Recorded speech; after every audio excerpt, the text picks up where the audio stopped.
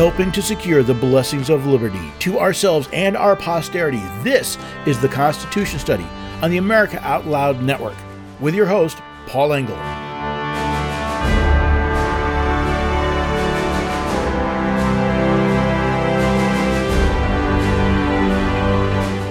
How you define success is important. Now, most people think there's a common or fixed definition of success, but our founding fathers knew better. See, liberty recognizes that we all have different goals and therefore different ideas of success. For example, one of my successes is owning a decent-sized farm near the middle of nowhere and having it all paid off. While I have a cousin who has succeeded in living in a good-sized apartment in New York City. You see, I prefer to live out in the country. He prefers to live in the city. The definitions of success are different. They're defined by our desires. And just like opinions, we all have our own desires as well. Now, with that in mind, let's look at what's been going on in America lately. What many people claim are our recent failures are actually successes for those who have a different view of how we should live. Meaning, much of what we are complaining about may be exactly what other people have been working for. Put another way, one man's failure is another man's success. Well, hello there, everyday Americans. Paul Engel here with the Constitution Study, where we read and study the Constitution. We teach the rising generation to be free. I'm glad you joined me today because I think this is an important topic. It'll help us understand partly what is going on and why, and then maybe give us some fodder to decide, do we want to follow along or do we want to change direction? For example, there's been a lot of talk lately about Bidenomics and the fact that, well, Biden and his administration say Bidenomics is working. And I've seen many people say, no, it's not. Look at this is wrong and that's wrong and it didn't do this and it didn't do that. And I understand what they're saying, but the question is, maybe Bidenomics is working. It's just not working toward the goal we were told or that we think it should. Take, for example, the Inflation Reduction Act, which did nothing, by the way, to reduce, it had a couple of tiny programs. The Inflation Reduction Act was actually the Promoting Green Energy Act. Now, if its goal was to reduce inflation, it was a failure. If its goal was to promote the quote-unquote green economy, it has been a success. It has coerced more and more people to spend more and more dollars to pollute our environment with this quote-unquote green energy. Yes, ladies, pollute the environment. I've been listening to a very interesting podcast from a gentleman. His name is, Brian Dean Wright. Look for the Wright Report. He's been talking about just how toxic and destructive these quote-unquote green energy programs are. So if the goal was to move us away from fossil fuels into another polluting resource, well, it was a success. It just wasn't the success that they told us it was going to be. Well, so then you have the bipartisan infrastructure law. Again, whenever you see the word bipartisan, assuming both sides are trying to pick your pocket. Now, the question is, well, was it a success? Well, Biden talks about, he was doing an event, I think it was outside of Pittsburgh, and he was talking about how, all this money was spent, never really talked about the outcomes, but he always talks about the money that gets spent, which makes me wonder, was the purpose of the Inflation Reduction Act and the Bipartisan Infrastructure Act really about spending money? Not about actually reducing inflation or improving the infrastructure, but simply spending money. If that was its goal, then I guess you could say it was a success. Now, we might look at as statistics. I mean, he was touting so many things about, we've got more people working today. Biden was saying that, he's done more for jobs in the last 2 years than any other president has done. He said a higher percentage of American workers are working today than ever before, except as of July of this year, only 62.6% of the labor force is actually working. Pre-COVID, the average was 63. Now, the all-time high was 67 back in 2000, but I want you to think about that. Is the goal, he touts labor, the unemployment rates and whatnot, but it was the goal of some of the COVID programs to decrease labor force participation? I mean, after all, if you're not working, where are you getting the money to live? Well, you've got to get it from government, don't you?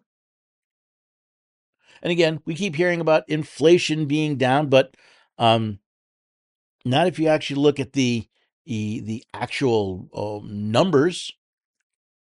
I mean, sure, it hit its high at 9.1%, but it's receded. It's not sitting there to about 3.2%. But then again, that's still higher than the target of 2%, and I believe it was higher than when Joe took office. And Moody's Analytics said that the Americans are spending $700 more per month than they were just 2 years ago. But in Joe's mind, inflation is down. He says wages are growing faster than inflation, but that's not true. You see, your real wages are down. So I have to wonder, what he's claiming these things are all great, but is the success really to make people more dependent on government? Because if you're dependent on government, if the purpose of Bidenomics is actually to make us dependent, then it's working pretty well. Because let's face it, if you get your food and your shelter and everything from government, government owns you. Government can control every part of your life, every aspect of your life. And of course, I love it when Biden claims that he's lowered the debt $1.7 trillion, which makes me wonder why we keep running into debt ceiling issues if he's lowering the debt. Again, maybe a slip of the tongue. Maybe he's talking about the deficit, which was, 1.7 trillion from a COVID spending spree that, again, was illegal and, again, made people more dependent on government. And if that's the goal, well, then maybe it's all working.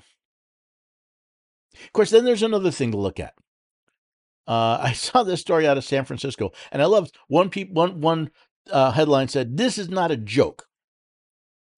If you are a federal worker in San Francisco, apparently you've been told to work from home. Now, why is this? Is there a problem with the building? Are there other there's issues with this? Yeah, you know what the problem is? According to the San Francisco Chronicle, the problem is crime. See, according to the reports from the San Francisco Chronicle, the federal employees back August 2nd received a memo from the Department of Health and Human Services advising them to avoid the office at the Nancy Pelosi Federal Building. And the reason given was, well, there were possible drug use and rising crime in the area. Now, some people may look at the policies in San Francisco, especially the lack of prosecution of quote low level crimes, the generally light sentences given in many cases even to violent crimes, and wonder, are these policies failing, or maybe just maybe they're actually doing what they were supposed to do to create a domestic dystopia that would drive people to call government to become more dictatorial, become more tyrannical. We need government to take care of us because of you have to do something, and we're going to let government do it because, well, that's what government is for, isn't it? Could this be a drive to make us more dependent on government when it's the very same government that has led us to this mess? Again, it's not spun that way, but when you have, and again, this is the federal government saying your employees, if you can avoid the office, don't go. But we also have, how many other businesses have left San Francisco, have closed down their stores because they cannot afford the cost of theft, the cost of crime, the very theft, by the way, that the San Francisco district attorney is not prosecuting. So, no, you can. What is it? What did they come up with? $970 worth of stuff you could steal and not be charged. Seems to me that if the idea is to create a dystopian future where people will call for government control just to be safe on the street, well, then these policies may be working. I mean, let's face it. It's in San Francisco's policies and California as a whole have already driven out high-end stores like Nordstrom, Whole Foods, Saks Fifth Avenue. Well, then you're creating a scenario of lower income, lower job opportunities, fewer people that can get jobs to pay to live or to leave. And where are they going to go? They're going to go to government to protect them because that's what we've been trained. Government is there to take care of you. Except that's not what the framers created. The framers said government is there to do for you what makes no sense for you to do individually, but that you're still responsible for your own life. Now, sometimes for these policies to function, they must do so in the dark. Like I said, we talk about inflation reduction, but that wasn't its actual goal. We talk about the bipartisan infrastructure law, but that wasn't apparently its goal. We talk about, what is the goal of not prosecuting crimes? Is it to make people more dependent on government or to make things so bad that they scream for government to come save them? I mean, that was Marx's plan. That's the communist plan is you couldn't have I forget where I read this. I think it was Lenin that said, the problem with capitalism is it makes people comfortable. They don't want socialism because capitalism makes them comfortable. We have to destroy capitalism so that they will be uncomfortable in capitalism and join us in the socialist utopia that never seems to appear. So I read this other article. I saw the article in the Post Millennial. Apparently, Portland Police Chief Chuck Lovell sent a memo to his officers and non-uniformed employees. This is out of, so the Portland Police, he wants them to stop telling them that there's nothing they can do to help victims because the district attorney is soft on crime. This memo was sent out back in May, and apparently a copy was recently obtained by the Oregonian. And in this, he writes, Police Chief Lovell writes, many times these people are supporters of police, but they feel disheartened by their encounter. A common theme is that officers telling complainants that there is absolutely nothing they can do for them or that the problem is a result of someone else's decision. He went on later to say, what is completely unacceptable is telling a community member that you will not take police action because a district attorney refuses to prosecute cases. This undermines our relationship with criminal justice partners and sends the message to the community that the system is unresponsive to the needs.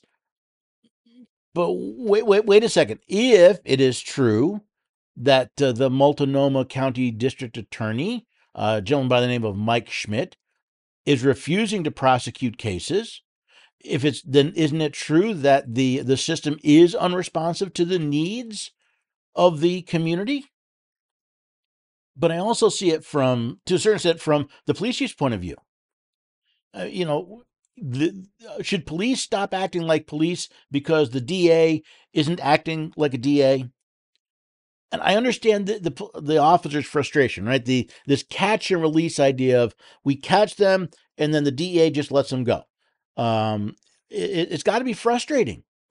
Imagine working hard, doing all the work, taking all the slings and arrows it takes to be a law enforcement officer on the streets today, only to have all your hard work turn to naught and not fix any of the problems. He said, Chief Lovell said, I want to remind you of why you became a police officer. You raised your hands and took an oath because you wanted to help people. You joined to make a difference in the Portland community and individual lives.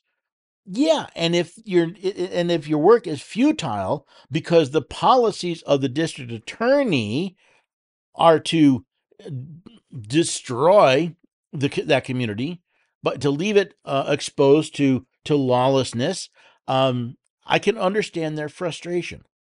Why? If why should they take the slings and arrows? Remember, police have been vilified over the last few years.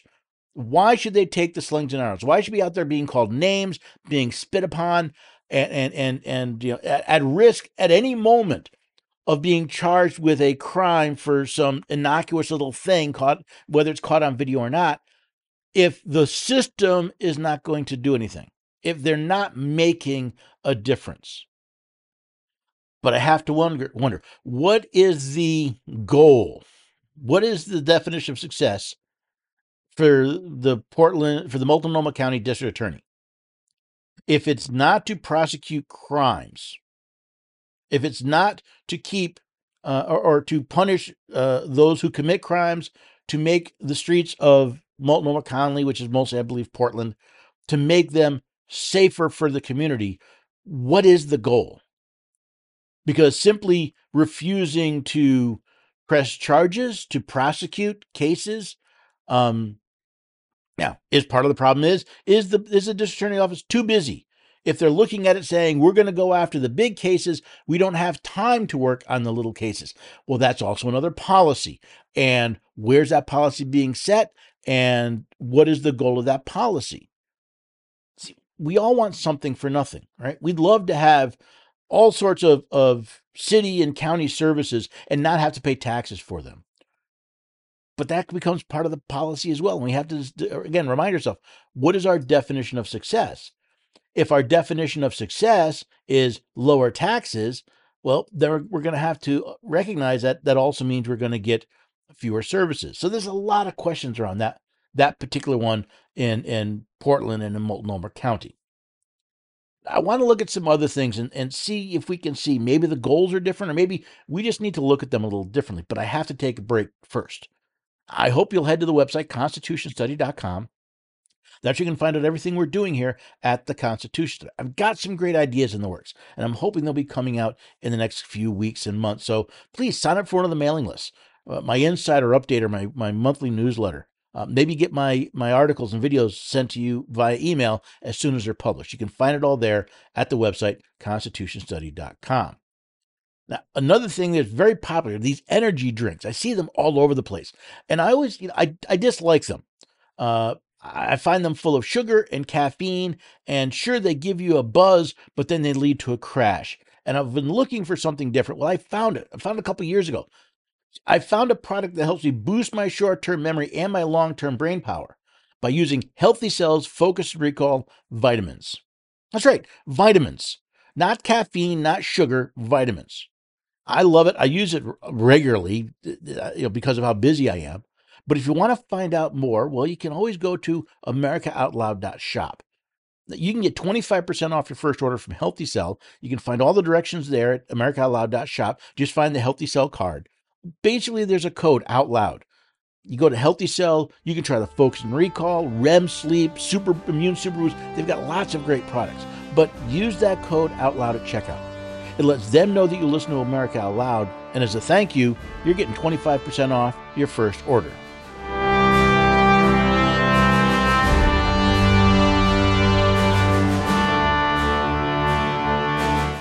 Trouble concentrating or recalling information is frustrating, embarrassing, and kills productivity. Nutrition company Healthy Cell created Focus and Recall to boost your brain power. And unlike other supplements that don't work, Focus and Recall is not a pill. It's a gel you swallow with ultra-absorption of science-backed ingredients to help you immediately sharpen focus and strengthen recall. Go to healthycell.com and use limited time code OUTLOUD for 25% off your first order. Risk-free. Love it or your money back. Guaranteed. Healthycell.com. Code OUTLOUD. The pandemic may be over for some, but millions of Americans are needlessly suffering from the long-haul effects of toxic spike protein from COVID-19 and the vaccines. You've heard Dr. Peter McCullough and his team at the Wellness Company discuss the harmful effects of spike protein in your body. And now they found the solution: the miracle enzyme nattokinase. Their spike support formula contains nattokinase, the most compelling and scientifically supported approach to safely clear spike protein out of the body. What's more, spike support is optimized with other all-natural, non-GMO ingredients, like dandelion root, to help prevent spike protein from binding to your cells. Everyone should take daily spike support so you can feel your best. America Out Loud listeners can go to OutLoudCare.com today and use code OUTLOUD for 25% off your first order. Cofix RX Nasal Solution has completed the circle and is now offering throat spray with povidone iodine. That completes the protocol doctors like Peter McCullough recommend. If staying healthy is important, you'll want to make sure to add throat spray to your next order of Cofix RX. For a limited time and exclusive for America Out Loud listeners only, you can save 25% off your entire order. Let's double down against colds, flus, strep, RSV, HRV, COVID, and more. Click the banner or go to America Out Loud shop to get 25% off your entire order. Use coupon code OUTLOUD25. That's coupon code OUTLOUD25.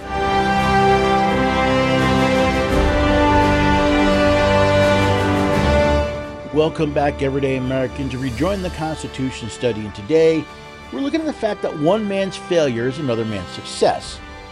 Now, I've talked a lot recently about the federal debt. In fact, I've been talking about it for years. And how it's fiscally irresponsible, it's irrational, and it's unsustainable.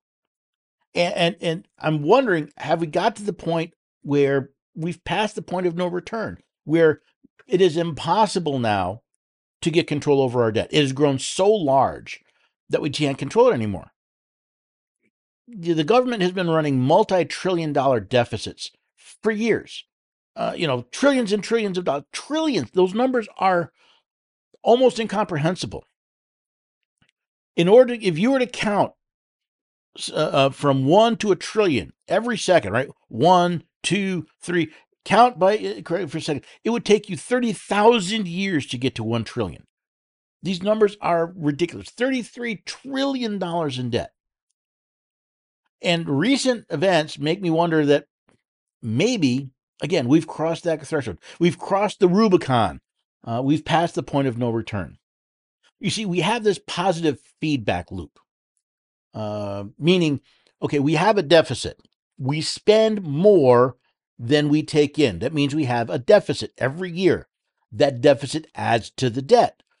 That debt gets larger. That means that there's more interest payments that need to be made. You have to pay more money in interest, which increases our deficit, which increases our debt. And this was kind of an ongoing positive feedback loop, but it was fixable. It was fixable.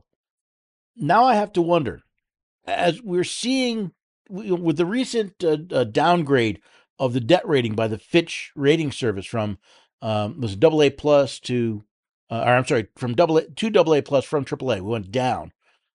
Well, that means that the interest rates are going to go up. You can't get as good interest rates at AA plus as you did when we were AAA. So now we're going to hit this loop. We've kind of accelerated this feedback loop. So we're going to spend more in interest, which means we're going to have a faster growing debt, which means we're going to have to borrow more money, which is going to increase our deficit, and on and on and on. It becomes self-perpetuating. Now, to me, and I'm sure probably most of you, that's a bad thing. Most of us understand the idea of a balanced budget, that you can't continuously spend more than you take in. But then again, I look at society and how many people live on debt. Sure, you borrow money to buy a house, but we borrow money to buy cars. We borrow money to buy pretty much everything. How many of us have credit card debt that goes from month to month to month? We've lived in deficit land. We shouldn't be surprised that when we ask our government to give us things, generally things they're not legally authorized to, but we don't want to pay taxes to pay for it, that's going to be a deficit. And this disconnect that the American people have from what they demand from their government and what they're willing to pay for has become this policy. And people think the policy is to make people feel better, right? We're going to provide for the poor. That never really works. And we're going to take care of these people and that people, and that never really works. And we're going to save ourselves from bad drugs and bad appliances, and that rarely works. But could it be that policy has a success? Not only the success of again, making the American people dependent on government, but in destroying the people's fiscal ability to live their lives. See, the one thing I didn't mention in that debt loop, as we go farther into debt, as our creditworthiness goes down, the pressure on inflation goes up, and that inflation just makes things worse. But it also is taking money out of the economy and out of the lending pool that people could use to start businesses, grow businesses. So when the government's borrowing trillions of dollars to finance our insatiable greed for other people's money, we actually have less money to create the businesses that would give us the jobs to pay for what we're actually asking the government to do.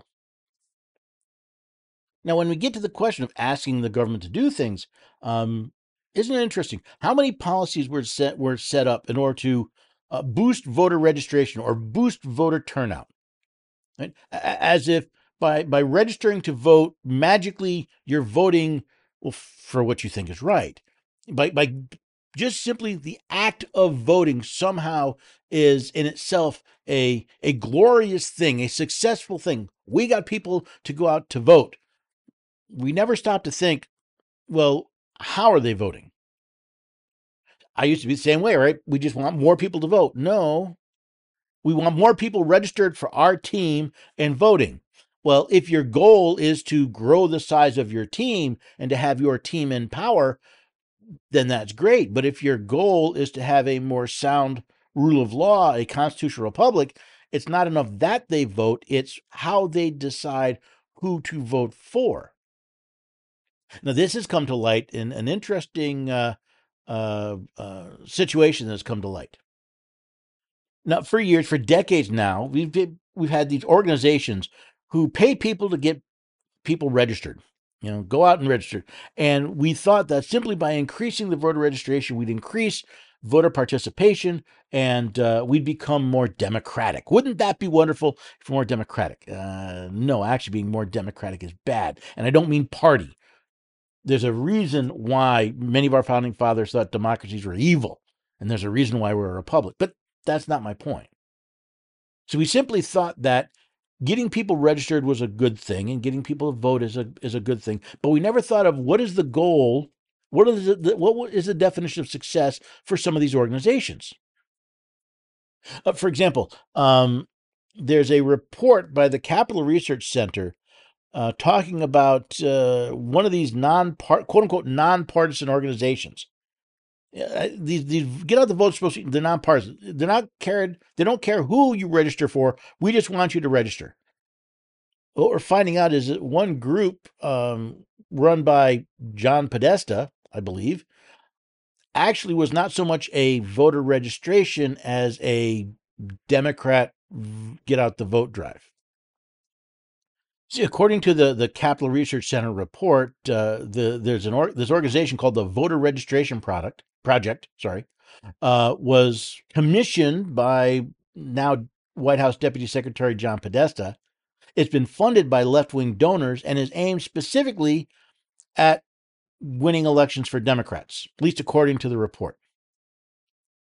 Now, although the VRP describes itself as nonpartisan, it seems they target demographics likely to vote for Democrats. And they hired left-wing consultants to help them get more registration. And they've been doing this, by the way, since 2015. And then I thought about with the Zuckerbucks, right? The $400+ million that Mark Zuckerberg and his wife spent to encourage voting focused primarily on Democratic districts, Democratic areas, those that would tend to lean to Democratic, which again makes me wonder, is the goal to get people to register, or is the goal simply to help get Democrats elected? Now, if you're a Democrat, that's a good thing. If you're a Republican, that's a bad thing. But to me, the whole thing is kind of a bad thing, because I wouldn't be surprised if there are Republican versions of this as well. I haven't seen them. I would not be surprised. But think of it this way.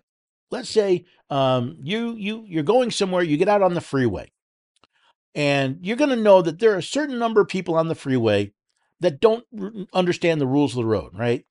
They drive in the left-hand lane, they wander back and forth, they follow too close, they exit unsafely, they join unsafely. You know there's going to be a certain percentage of those. Now, if you're going out and encouraging people to pack the freeway, and more of them are untrained, they don't understand the rules of the road, the freeway becomes a very dangerous place. Well, the same way, we have a pool of voters, and I believe everybody who legally should be allowed to vote, should have the chance to vote, should be able to vote. I don't want to deny someone the right to vote. I just wish they would bother to learn what the Constitution says is what these people are to be doing before they showed up voting. That's my desire. But then again, maybe the goal is not to have that. The goal is to have people who believe that an all-powerful central government is the best way to live, and these organizations they encourage that, and by encouraging that, they succeed, not in strengthening the republic, not in enhancing the lives of those people, but in gaining power and in gaining control. How about another twist on this? Now, we all have had teachers. I had some really good teachers. I had teachers that I would never think of again. I can think of 3, maybe 4 teachers that I still remember they had impacts on my life. Now, these teachers would get together into a union. And we would think that the purpose of the union is to protect the working conditions of the teacher, right? That's the function of a union, to negotiate for the group to get them the best deal possible. Fine. That's what we would think. And a group that is not doing that, you'd say, was a failure. If you had a teachers union that wasn't spending its time negotiating to give the teachers the best deal that they could get, that union would be a failure. I would think so. So enter the American Federation of Teachers, the nation's second largest teachers union. They had this conference back in July calling Together Educating Americans' Children. Sounds wonderful. It's a teach conference. They specifically said that they wanted to give educators tools and strategies to help kids and communities succeed. Sounds wonderful. One of the professional development sessions offered, speaking of gun violence, how do we ensure educators' voices matter? How do we ensure the educator? Oh, okay. Again, safety, violence in schools, any sort of violence, gun violence, knife violence, fist violence, foot violence. That's a concern that we worked on. But you see, this particular session was taught by the Teachers Unity to End Gun Violence.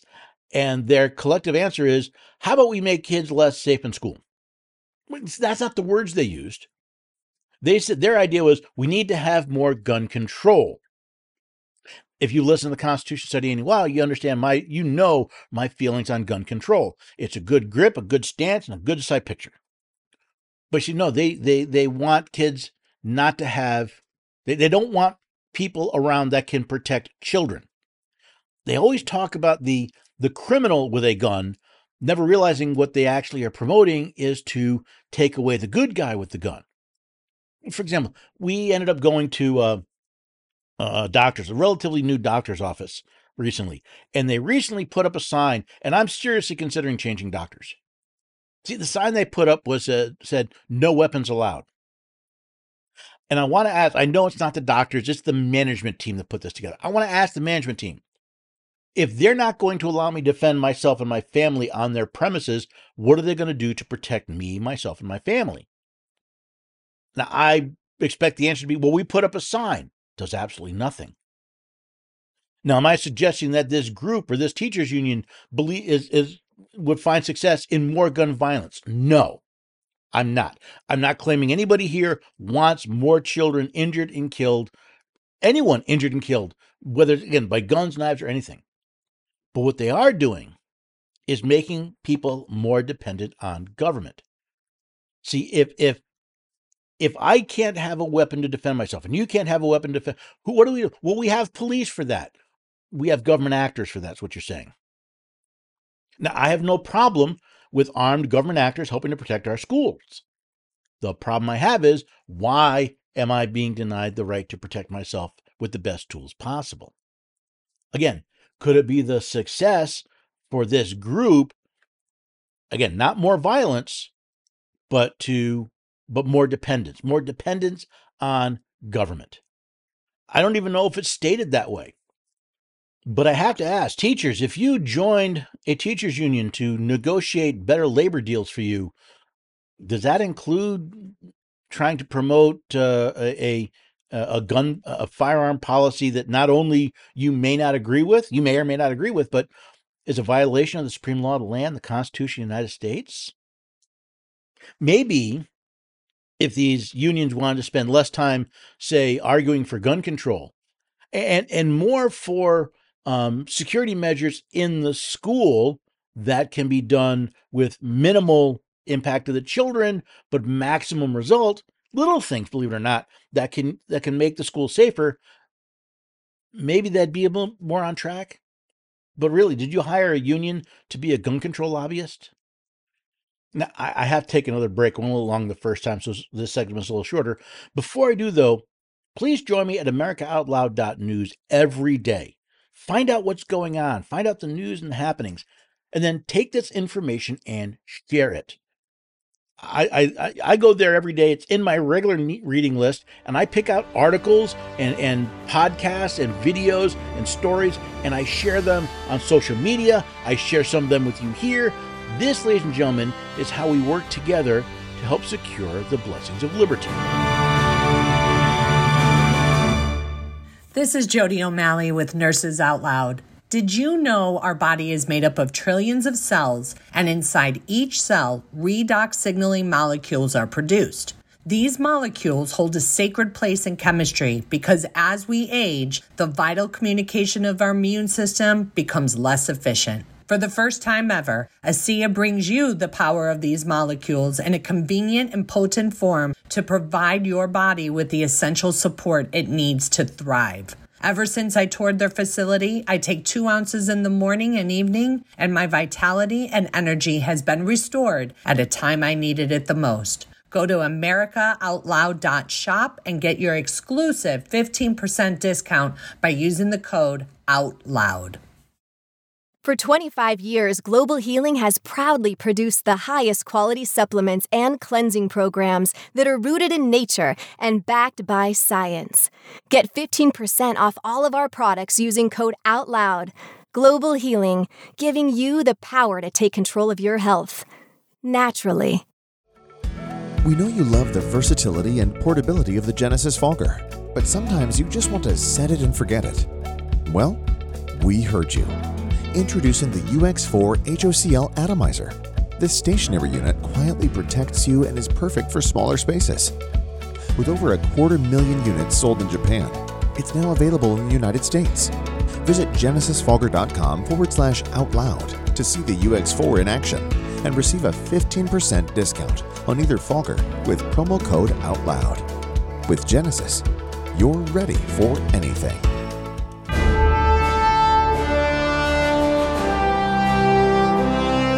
Welcome back, everyday Americans. If you rejoin the Constitution study, this is where we read and study the Constitution. We teach the rising generation to be free. We're returning the Constitution to we the people.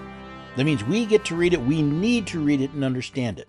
And today, we're focusing on this idea that what may be a failure to some is actually a success to another. Now, recently, a federal appeals court panel opined 3-0 to allow a lawsuit to go forward, claiming that the city of Washington, D.C. selectively enforced a defacement statute in their in the city. See, the District of Columbia has a statute that again criminalizes defacing public property. Now, back in the summer of 2020, there was a couple of interesting events going on. We had Black Lives Matter protesters. They were out in the streets. They were demonstrating. They were spray painting and chalking their message, Black Lives Matter, all over the city streets and whatever. Now, there was a pro-life group, and according to reports, this group got verbal permission from police officers to put their message in chalk on the sidewalk. Now, what was their message? Well, their message was Black preborn lives matter. And here's the problem. See, those pro-life activists, they were arrested and charged, while the BLM activists, no charges were pressed. No arrests were made. Two of those pro-life activists were arrested. None of the Black Lives Matter activists were arrested for effectively doing this. And I would not even go beyond that, right? Because, apparently some of the Black Lives Matters messages were put in chalk. Many of them were done with paint. Chalk washes away in the rain. Paint mostly does not. Now, was this a failure of the judicial system in the city of Washington, D.C.? Was it a failure of the police? Was it a failure of the law enforcement and the justice system in Washington, D.C.? Well, I'm much more the mentality of I care more what people do than what they say. So to me, this was not a failure. This was a success. You see, the government of Washington, D.C., by the way, Washington, D.C. is populated, most of the, I think something like 90+% of the registered voters in Washington, D.C. are registered Democrats. And the government apparently is quite happy to promote rioting as long as it's for the right group. And we had BLM protesters, we had a fire set, we had vandalism, we had assaults, and the police were kept away. Here you have a legally permitted pro-life group, and they, after getting verbal permission from the police, put a chalk message on the street, and two of them are arrested. It's quite simple. The success was the city of Washington, D.C. is promoting a violent, Marxist, racist group, and they are suppressing a pro-life group. Seems pretty simple to me. Now, all that's happened is was the Frederick Douglass Foundation and Student for Life America, who organized a protest. They are now they've been allowed to file a lawsuit over these arrests. That's all that's happened. No decision ultimately has been made, but they've been allowed to proceed. Now, in another example of what might be considered lawlessness and criminal activity, let's go back to the most recent indictments in Georgia against former President Donald Trump. I've already talked about some of these. I've already shown how these are ridiculous. It assumes that, first of all, it misses the point that President Biden didn't win any election on November 3rd. He didn't.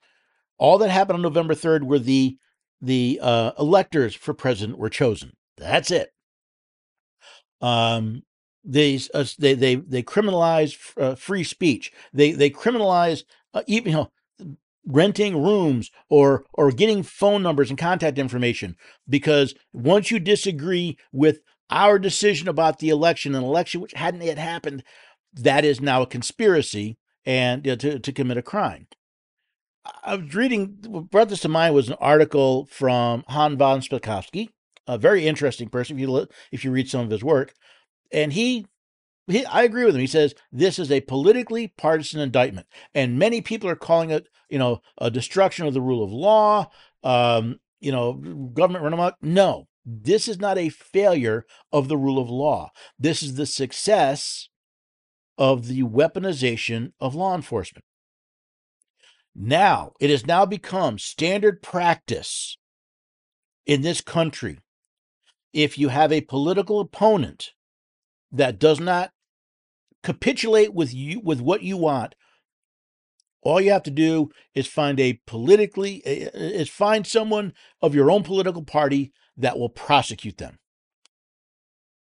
Look at what we read from, Alan Dershowitz talked about this before. He says, these types of cases are easy to win, but are often overturned on appeal, meaning the goal, apparently, according to Dershowitz, is probably not actually to convict Donald J. Trump of these made-up crimes. It's to tar him with a conviction before the election because the appeal will happen after the election. This is not a failure of the judicial system in their minds. This is a success of the politicized judicial system, of using law enforcement for politically partisan purposes. Now, personally, that I find that extremely disturbing. That is the express lane run to totalitarianism and to a dictatorship. So again, what Mr. von Spakovsky describes as a failure of the rule of law, I would say the Biden administration and this Georgia Attorney General Fani Willis, it is a success because their goals are different. To her, the success is how do we apparently, I can't read her mind, but based on her actions is how do we tie up Trump so that he cannot win another term as president? Another example of this, right? Recently, Attorney General Merrick Garland appointed David Weiss as special counsel in the Hunter Biden legal issues, right? The tax evasion, the lying on a federal form. And a lot of people have had, oh, what are you doing? This is a partisan, Mr. Weiss is partisan. He's already shown himself to be partisan. There was, of course, the original question about did he have full reign to investigate wherever he wanted to? Some people said yes. Other people said no. He was asked for special counsel. He didn't get special counsel. Now suddenly he gets special counsel. And Alan Dershowitz, here we are again, Mr. Dershowitz, made a very interesting point. See, under section 600.3C of the Code of Federal Regulations, under the qualifications of the special counsel, there's the language includes the special counsel shall be selected from outside the United States government. Now, I've heard other people say, well, there's precedent, this has happened before. And a lot of people are just saying, no, this is, again, destruction of the rule of law. If you don't enforce the laws, what do they matter? Again, what is the goal of Mr. Garland? Mr. Garland has done multiple things that are there to protect the Biden family. Actually, interestingly enough, there are some that claim that what they're actually trying to do is not simply protect the Biden family, but the Obama family. But I'm not here to get into that. What I want to point out is this move a failure of the idea of holding people accountable? Or is it the success of protecting an elite family with a lot of political connections? The patriarch is the sitting president of the United States, former vice president, spent almost 50 years as senator. If that's the goal, well, then this may very well be an arousing success. I mean, let's face it, if pro-lifers can be arrested for putting chalk on a sidewalk, but if you're the son of a prominent family with political connections, you can evade taxes and lie on a federal form and suffer much less punishment than other people, which is the kind of the point. I find it interesting. People talk about the sweetheart deal, and some say, well, that's perfectly within the allowable sentence. My question is, who else has been getting this type of treatment? Okay, let me look at one more. And again, hold on to your hats. I am truly changing context here. I'm going completely different scenario, different area. A lot of people wonder, what is the goal? What is the mission of this quote unquote transgender movement? And it came to mind again because recently a dude, a 40-year-old man, just, how do I put this? Just raised the record of the women's powerlifting record by more than 200 kilograms or 440 pounds.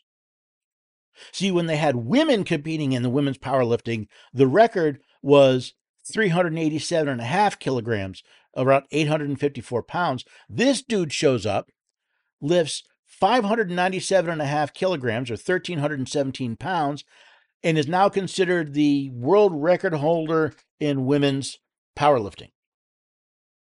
Now, is that a failure of logic? Is that a failure of reason? Is that a failure of biology? No. It is a success. A success in what? A success in destroying women and in destroying the family. See, when you've got a potential Supreme Court justice that cannot tell you what a woman is, cannot define a woman, we've destroyed women.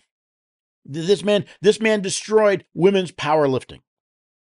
How does a woman stand a chance? How does any woman stand a chance against a man in powerlifting when men actually have an advantage in our muscular and skeletal structure? We're designed to be stronger in that capacity. We've destroyed womanhood. They've been trying to do this for years, by the way, but they've been doing it through sex. Now they're doing it through this fake biology nonsense. This idea that biology doesn't matter. I just heard an interview. I wanted to see if I can get him on the program, of a professor in Texas who was fired for teaching biology. You know, the fact that XX chromosomes are girls, XY chromosomes are boys, that is decided at conception. It's not something that the doctor assigns to you when you get born. He got fired from his job, and he's currently suing. But the goal here is to destroy women. And by extension, you destroy the family. Think about it. In order to have a functioning reproductive family, you need a man and a woman. If you don't have a man, if you have two men, they cannot have children. They can buy children, but they cannot have children. If you have two women, they cannot have children. They can buy them, but they cannot reproduce. In order to reproduce, you have to have a male and a female. You have to have a man and a woman. And now we're saying, well, no, you don't have men and women, and now you have children, and we're going to convince them that, no, you're not actually a boy, you're a girl, and we'll give you hormones, and we'll give you surgery, and we will sterilize you. Oh, no, you're a girl. No, you're really a boy. We'll give you hormones. We'll give you surgery. They sterilize them. What happens to the family when we're dealing with a ever-growing percentage of our population that has been medically and surgically and chemically sterilized in promotion of an agenda? What could this agenda possibly? Well, once you destroy the family, people become dependent on government. Once you destroy women, you destroy the family, and people become more dependent on government. See what happens when you start looking at these things by the outcome and say, maybe the failure that we've been claiming is actually the success, because the agenda that's being promoted is not what we assumed it was. So I think we need to learn a lesson from this, especially from this transgender movement. Life is not what you want it to be. It's what it is. Life is not what you want it to be. It's what it is. Life is not fair. Life is not equitable. We weren't all born with the same possibilities. We weren't all born the same sexes. We weren't all born with the same genetic makeup. We weren't all born in the same families, in the same towns. Life is not fair. As soon as we start living life as it is rather than as we want it to be, we can look at it and say, okay, I started here. I want to get there. This is the path I have to take. But the more and more we allow people to say, no, you don't have to worry about that. We will tell you where you started, and we will tell you where to go, and we will force you into the mold that we want you to be. That's not freedom. That is tyranny. We call ourselves the land of the free, but we're not free because we've allowed people to tell us how to live our lives. Not for the safety and efficacy of society. No. Because they think they know better how to live. They wish to impose their goals, their agenda on you and on your life and on the life of your family and on the life of your children. You see, if we are to be the land of the free, we have to be brave enough to stand up and call a liar, to point out the fraud, to point out the evil successes that these people are calling for. Not pretend it was a failure. Realize that was their goal. They may not have expressed it. They may not use those words. But if you look at what they do, that is where they wanted us to be. So this dystopian morass we're currently living through is not a failure, ladies and gentlemen. It's a success of those who want to be tyrants. Now, I hope you'll come back and join us here at the Constitution Study every weekday at 4 p.m. Eastern Time on America Out Loud Talk Radio, heard on the iHeartRadio network. If you can't listen then, all my shows go to podcast generally a day or two after they're heard on the radio. You can find them on your favorite podcast app, but please subscribe to the show. Leave me ratings and reviews. It helps other people find the Constitution Study. You can find all the links you need at the homepage at americaoutloud.news. But as with everything else, share them. It's by sharing the truth and sharing reality that we also share the blessings of liberty.